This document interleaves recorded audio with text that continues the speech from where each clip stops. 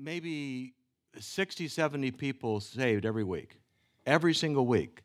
I saw miracles every week, significant miracles, verified. I mean, it was amazing the season I was in. I remember going to Catherine Kuhlman. Anybody know who Catherine Kuhlman was? Yeah, I remember going to her meeting, was blown away.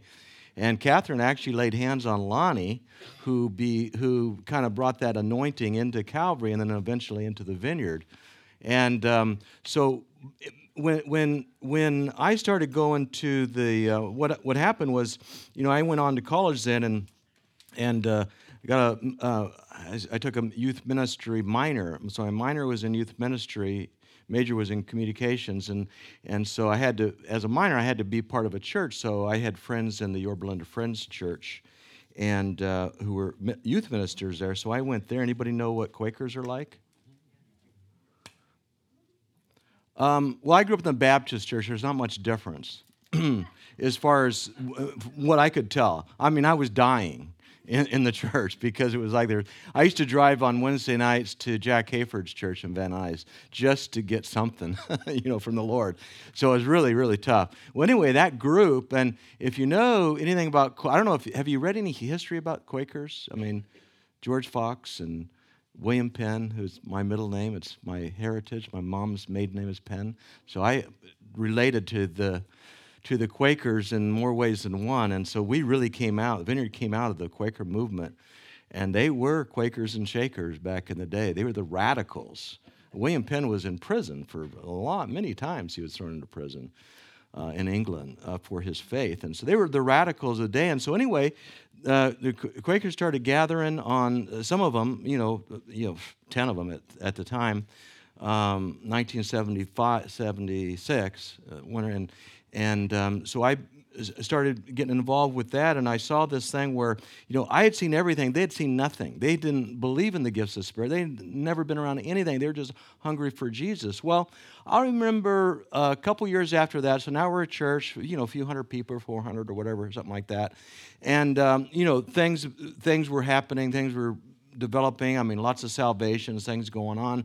And then I'll never forget John Wimber. He started preaching through Luke, and I don't know how long it was, but he was preaching on healing week after week after week. And for 13 months, nobody got better. Nobody got healed. In fact, people got worse. We had one person die. I mean, it was just like the most trying experience that the church ever went through. And people left the church, as you can imagine. And I'll never forget, one day John said, and it struck me for the rest of my life, he said, I am not going to preach my experience or my lack of experience. I'm going to preach this book. And that's all I'm doing. It happened then. It happens today. And that's all I know. My experience may not be, because I never experienced healing in my life, and he never did. Until one day, 13 months later, it happened. Just in a little room with one woman. He had no faith whatsoever, and the woman was instantly healed, and he was filled with as much doubt as anybody. But that was the beginning of the release. And so you see that I'm going to be talking, we're in a topical series, and I had every intention to do something else until yesterday. But see, I was sick the first week of October. I had a viral infection, and then just last week I got sick again. And I thought, you know what? I'm going to teach on healing. That's all there is to it. I'm going to proclaim I'm going to proclaim by faith, not by experience, not by what I've been experiencing. And after all, we just experienced a far more significant physical trial with dear Melissa, and the power of God in her life, don't you think? Sue's here. I call them the Walker sisters. And so we're definitely going to pray. Is it okay if we pray for you guys today as well for continued recovery? Pray for me. Phil, I think, needs some prayer. Jim, how is your body? Do you need some prayer today? Okay. So we're going to keep that in mind, and if you need prayer, this is what we're going to do today. I mean, it's the way I felt we were supposed to do things, and so I want to take a look at how the Lord Jesus dealt with this issue of healing, what his heart was. Matthew chapter 12. And then they brought him a, what? Oh, who's doing the PowerPoint? Are you doing PowerPoint? That's why it's perfect, okay. Then they brought, oh, that's no reflection on you, Phil. He's just that good. Then they brought him a demon-possessed man who was blind and mute, and Jesus healed him so that he could both talk and see. All the people were astonished and said, could this be the son of David? But when and that means when they ask something like that, son of David, it's the deliverer, it's the Messiah. They knew that's what they were referring to. Is this the Messiah? Is this the anointed one? Is this God's one that he's been promising us all these years? But when the Pharisees heard it, they said, it is only by Beelzebub, the prince of demons, that this fellow drives out demons. Jesus knew their thoughts. Isn't that interesting when you read that? You know how many times that's in the scripture? It's amazing when that Jesus knew their thoughts. I love that. Anyway, is that available to us today? Isn't that a word of knowledge? Yeah, it's similar to that, yeah. Jesus knew their thoughts and said to them, every kingdom divided against itself will be ruined, and every city or household divided against itself will not stand. If Satan drives out Satan, he is divided against himself. How can his kingdom stand? And if I drive out demons by Beelzebub, by whom do your people drive them out? So then they will be your judges. But if I drive out demons by the Spirit of God, then the kingdom of God has come upon you. And so this entire encounter is in the context of healing.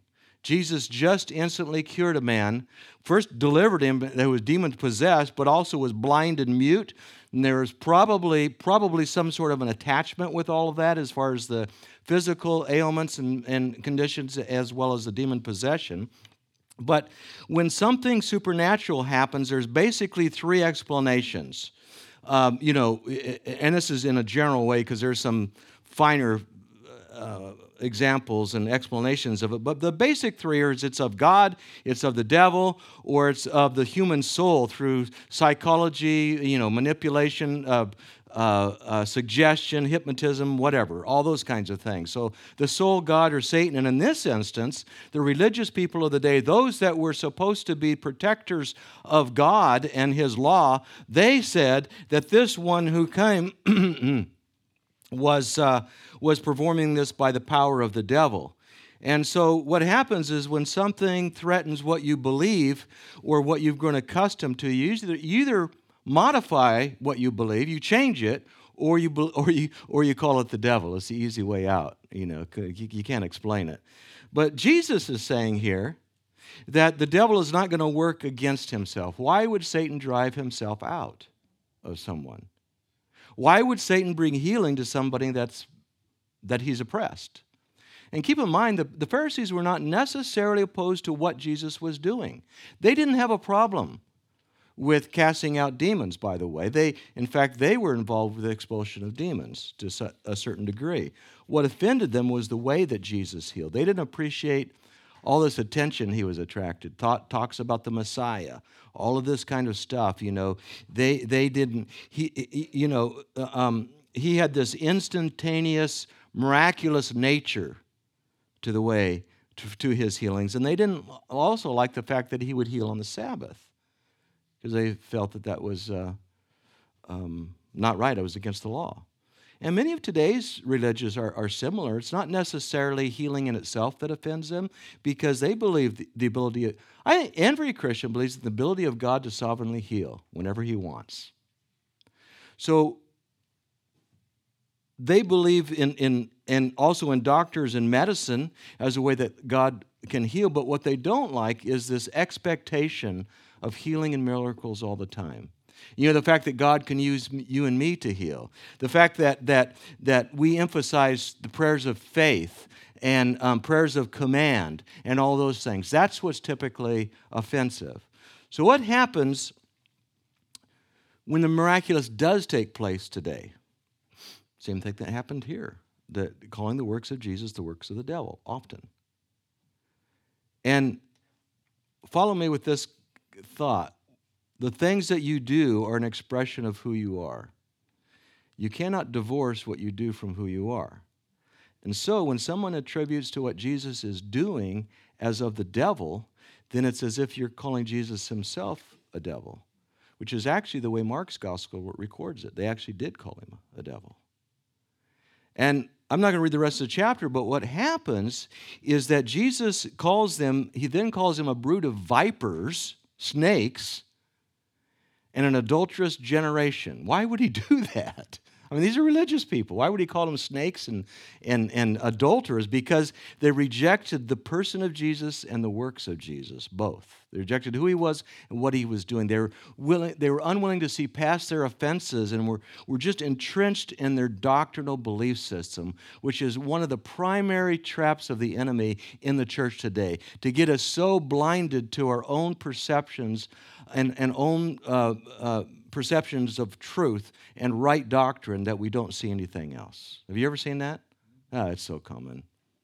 You and I probably have it too in some area. I don't know. I mean, how would we know if we're blind to it? Right? So love and unity prevails over what our perceptions of truth often is. However, one of the keys to this passage is found in just prior to the text we just looked at. It tells us that the Pharisees were actually out to kill Jesus. So Jesus withdrew himself, and then this large crowd followed him, and it says he healed them all, which, by the way, proves the compassionate heart of God, doesn't it? Jesus, I mean, he's trying to be killed. He's getting away, and all these people are following him, and he doesn't think about himself. He heals all. It says he healed all who were sick, all who were ill. And it just shows that that's the compassionate God we have. That's his heart. And Matthew, who's recording this in this chapter, he then quotes from the prophet Isaiah and informs his readers that this was a fulfillment of the prophecy that included these words: a bruised reed he will not break, and a smoldering wick he will not snuff out, until he has brought justice through to victory. In his name the nations will put their hope. Now, I've taught on this before. I've done an entire message on this one verse, and so I'm not going to go there again, just to say that this prophecy is all about the heart of God for his people. And keep in mind, this is in the context of healing. Matthew brings this up. And so we are the bruised reed, you see. We're the smoldering wick. When it comes to our physical bodies, we often must endure the bruises of illness and sickness. When it comes to our spiritual life, we're like that candle that sometimes, it's just like ready to die, it's ready to flicker out. It feels that way. But our Savior, the crucified and resurrected Jesus, he is not going to break the bruised reed. He is not going to snuff out this moldering wick. He's going to bring justice all the way through to victory. I love that. He's going to bring justice. Justice it's the same word actually as righteousness. He's going to bring righteous justice through all the way to victory, so much so that people throughout the world, this is what this verse is saying, will place their hope in his name. Because of his mercy, because of his love, because of his compassion. And because Matthew uses this passage in the context of healing, we can know that this is the heart of God for his people. God's heart is to heal his people until Jesus returns in power, glory, and victory. We can believe that, right? Well, if all this is true, why are there still some today that reject the notion of Jesus' ministry of healing continuing on through the church, throughout history?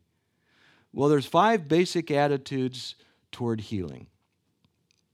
First, there are those who don't believe and don't want to believe. You're not going to get through them no matter what, because even if they see healing and miracles, they refuse to believe.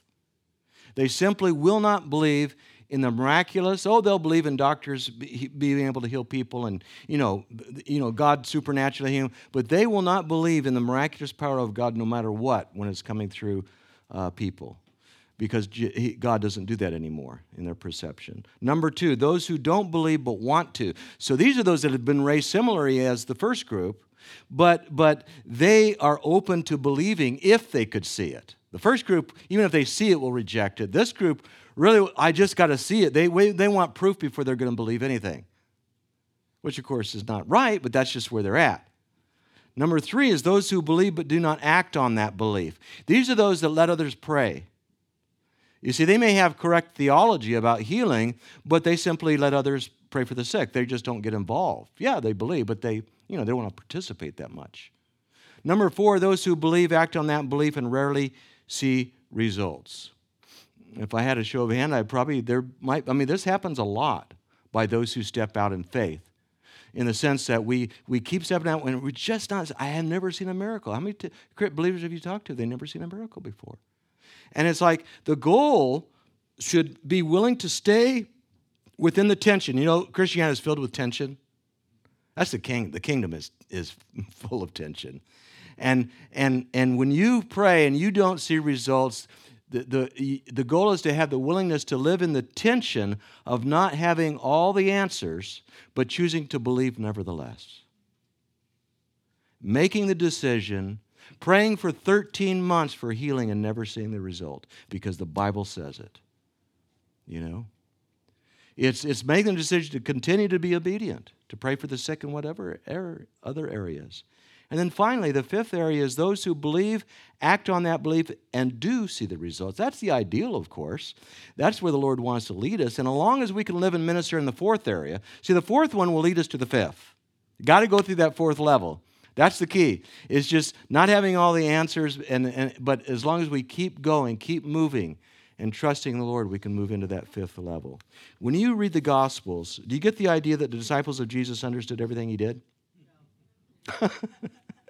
Well, yeah, but then why in Western Christianity we've evolved in this people that have to have a clear understanding of everything until we believe? Why is that? Why do we have to have answers? That's our Western mindset. We've got to have all these clear answers before we're going to understand or place ourselves in any kind of involvement. And it presents quite a problem when you're trying to follow God. He doesn't seem to care if we don't understand certain things. He seems to sometimes enjoy keeping us in the dark. You know? Why? Because then it's faith. It's walking and living by faith. Without faith, it's impossible to please God. And so, do you want to understand everything about healing before you're going to believe it? Do you want to know exactly why God doesn't heal everyone? Do you want to know why He, for whatever reason, will heal a headache but not a cancer patient? Do you want to know why some of the best prayers, some of the most faith-filled prayers seem to go unanswered? Well, good luck with all of that. Good luck if you're trying to have all the answers before you do anything. You see, I have no problem whatsoever saying I don't know when I don't know. I personally can pray for anyone for healing with the most faith I can muster up without having all the answers. I mean, I hope God speaks to him. I hope I'll obey him without having all the answers. Because if I cannot follow God without having all the answers, if I can't follow him, I'm not going to go very far in my faith. I won't go very deep. Because he hasn't called us to understand everything. He's called us to obey. Drop your nets and follow me. Pretty clear. Their nets were everything. They were commercial fishermen. Everything was attached. The nets was not just, hey, stop fishing, stop having fun out there. No, stop whatever you're doing in your life and drop it all and follow me. It's exclusive attachment to Jesus. That was his original call to his disciples. When they dropped their nets, they dropped everything. They dropped family, they dropped profession, they dropped everything to follow Jesus. So I want to, in looking at healing, I want to establish a few premises, 3 of them. The first premise is that sickness entered the world through sin and rebellion of the first Adam. Through the death and resurrection of the last Adam, however, we can now experience victory over sickness. It's called restoration. It's called the last Adam undoing and what the first Adam did, bringing healing and victory to what was once defeat. Second one is that God prefers us to be well instead of sick. Can you imagine that? Can you imagine that? Can you accept the promise that the Father would choose for his children to be well rather than sick? That his intention for his children is not to be sick, but rather whole? I mean, think if God were just a friend, which he is a friend, the Bible says he's our friend, but if he were just a friend, he would want us well. How much more would a father want their child well? So he does. He wants us well. Number 3, while Jesus was on earth, he modeled the heart and the ministry and the will of God for us. Since one of the primary ministries of Jesus on earth was healing the sick, and since we have been sent by Jesus in his name to do the same things, then one of our primary ministries on this earth as the body of Christ is to heal the sick. And so really, this is all we need. There's always going to be these three steps. This is all we really need, because there's always going to be unanswerable questions. I can't answer them for you. I wrestle with them myself. But if we choose to move forward in faith and accept these 3 premises, in other words, if we accept the victory Jesus purchased for us,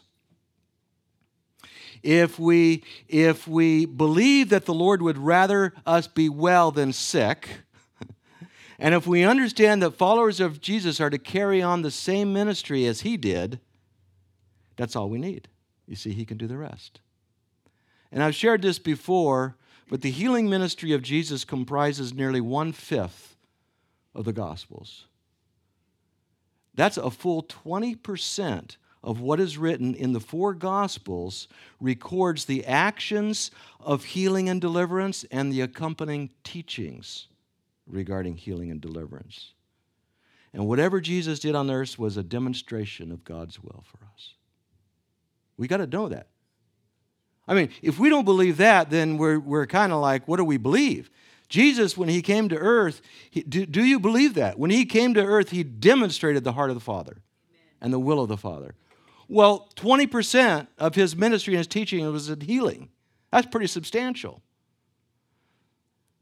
And so Jesus is willing. There are many people that cry out. We might not hear the cries, but their Lord, have mercy on me. Lord, I want to see. I want to hear. I want to be free of pain.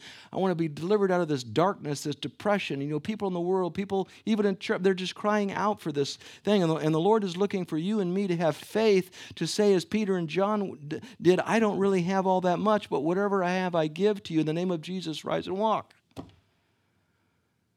Be free, you know. The 3.5-year ministry of Jesus was not a blip in history where God poured out his mercy and healing and then took it all back. The 3.5-year ministry of Jesus was a model for the early church. It was a model for the church throughout history, and it's supposed to be the model of believers today. Jesus said, these signs will accompany those who believe. Do you believe? Are you a believer? Yes. Well, it says it right there. These signs, I'm not making this up. These signs will accompany, I love the word will, not may. These signs will accompany those who believe. In my name they will drive out demons, they will speak in new tongues, they will place their hands on the sick, and they will get well. Do you know you don't have to ask the Lord if it's his will for you to heal the sick and have victory over darkness? You don't have to ask him. God, is it your will to heal the sick? Is it your will to use me to have victory over darkness? Do you think it's necessary to ask the Lord if it's his will for you to communicate the gospel? Of course not. Lord, if it's your will for somebody to hear the truth about Jesus, then open my mouth in faith. You know, we don't do that kind of thing.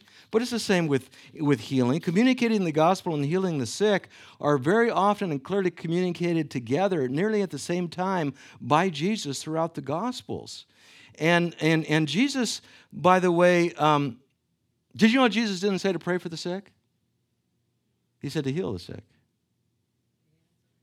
Now, that's no criticism on praying for the sick, because I say it all the time. Jesus was he's a few steps ahead of all of us. And so, but he didn't say pray for the sick. He said heal the sick. Wow. That means God wants to do this. He's not just saying, just blabber a few prayers, pray for the sick, and hopefully somebody's going to better. He said heal them.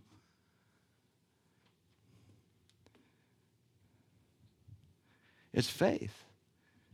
But it's not faith in what we're doing, it's faith in a person. It's a faith in the person who did this, who is the forerunner, who is the trailblazer for us. It's following him and seeing what he's doing in lives around us and asking, Father, what are you doing? Jesus said, I only do what I see my Father doing.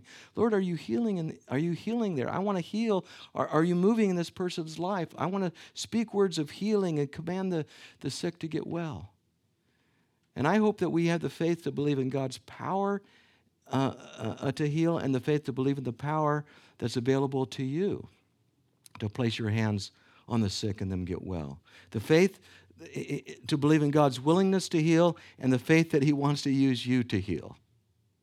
You know, that's getting to that fifth level where we begin to see results. And we don't have to embrace a bunch of methods. There's so many healing methods, as well as evangelism, all kinds of methods. We don't have, there's basically a couple of principles that, if followed, any method's going to do. So use whatever method you want, but follow these principles. First, believe that it's the will of God to heal and that he wants you to heal. And then second, learn more and more how to hear the voice of the Lord and see what the Father's doing.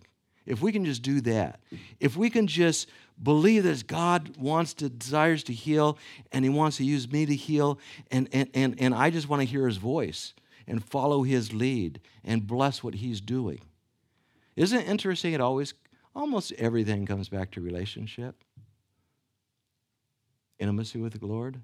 Even in the area of healing, it's not so much you and I coming into full understanding of everything that God wants to do in the gifts of healing. So we've got it all figured out. We got our theology down. Everything is right now. We understand it all. It's not about that. It's coming into intimate relationship with the one who heals. So the main key to releasing healing in our midst is to have the healer among us. Amen? We've got to have the healer among us. Otherwise, what are we reduced to? Methods. It's him. He's the healer. I mean, for worship, do you just want to worship the Lord in song, or do you want to experience the presence of the one you worship? Do you want to just be free from physical pain or sickness, or do you want to experience the healer in your life? Well, probably both, right? But listen, healing is not like some mere event, like going to the doctor. You go to the doctor to get diagnosed and medicated. You go to Jesus to get him. You go to the doctor to feel better. You go to Jesus to live better. You go to the doctor, he fills a prescription. You go to Jesus because he is the prescription. And I'm not minimizing by any means the importance of doctors and medicine and all those kind of things in the area of physical healing. God uses those for his purpose. I'm simply letting you know by comparisons that whatever methods God chooses, instantaneous healing through doctors and medicine, continued soaking prayer, whatever method he uses, it's always about him and the establishment and maintenance of an intimate father-son, father-daughter relationship. It's always about that. It's always wanting us. All the way back in Exodus, the Lord said, I am the God who heals you. He didn't say, I will heal my people. He said, I am the God who heals. See, healing is all about the healer. That's what I believe. So it's the healer that we lift our voices up to. We're praying for people who are sick among us, but we're lifting our voices. We speak to the illness. We command it to be gone, but our voices go to the healer, the only one, the healing one. And we can pray, healing Father, come and walk among your people. Let us experience you as the healer today. Let us increase this atmosphere of expectation as you move among your children. And that's what I want to do today. I want us to pray. If you can put on some music, because they're going to participate as well. So we're just going to put on some music, and we want to pray for one another. So I'm going to have some, everybody's the ministry team here. Whoever's not sick is or not feeling well. I don't mean just sick because we've got a bad knee back there and some other physical, but, I'm sick. I don't know what's wrong with Phil. Jim's body's hurting. A lot of hurting people here today, but we have a God who heals. And can you do me one favor today? Please don't pray, Lord, if it's your will, heal this person. Do you know what that has always done for me? Not always, but the last 30 years probably. I always feel like you know, if I go to Barbara and I say, Lord, if it's your will, would you heal your daughter here? You know what I'm really saying? Lord, I want her to be healed, but I'm not sure if you want it. It's my will that she gets healed, but I don't know if you will this. That's insulting. I'm more compassionate, merciful, kind than God. So I don't pray that prayer. I just believe it's God's will to heal. He can sort out the reasons why it doesn't always happen. That's not my issue. I'm just going to believe He's the healing God, okay? So let's well, I think the better way would be that those of us who want prayer to stand right now, well, you guys can't stand back there. So why don't we, I know what we'll do. Why don't we do this? Why don't we, like, those that need prayer, we'll all go back here and sit with the Walker sisters. So we'll just come back here and sit, and the rest of you just stand and come back and pray, 2 or 3 people on a group, okay?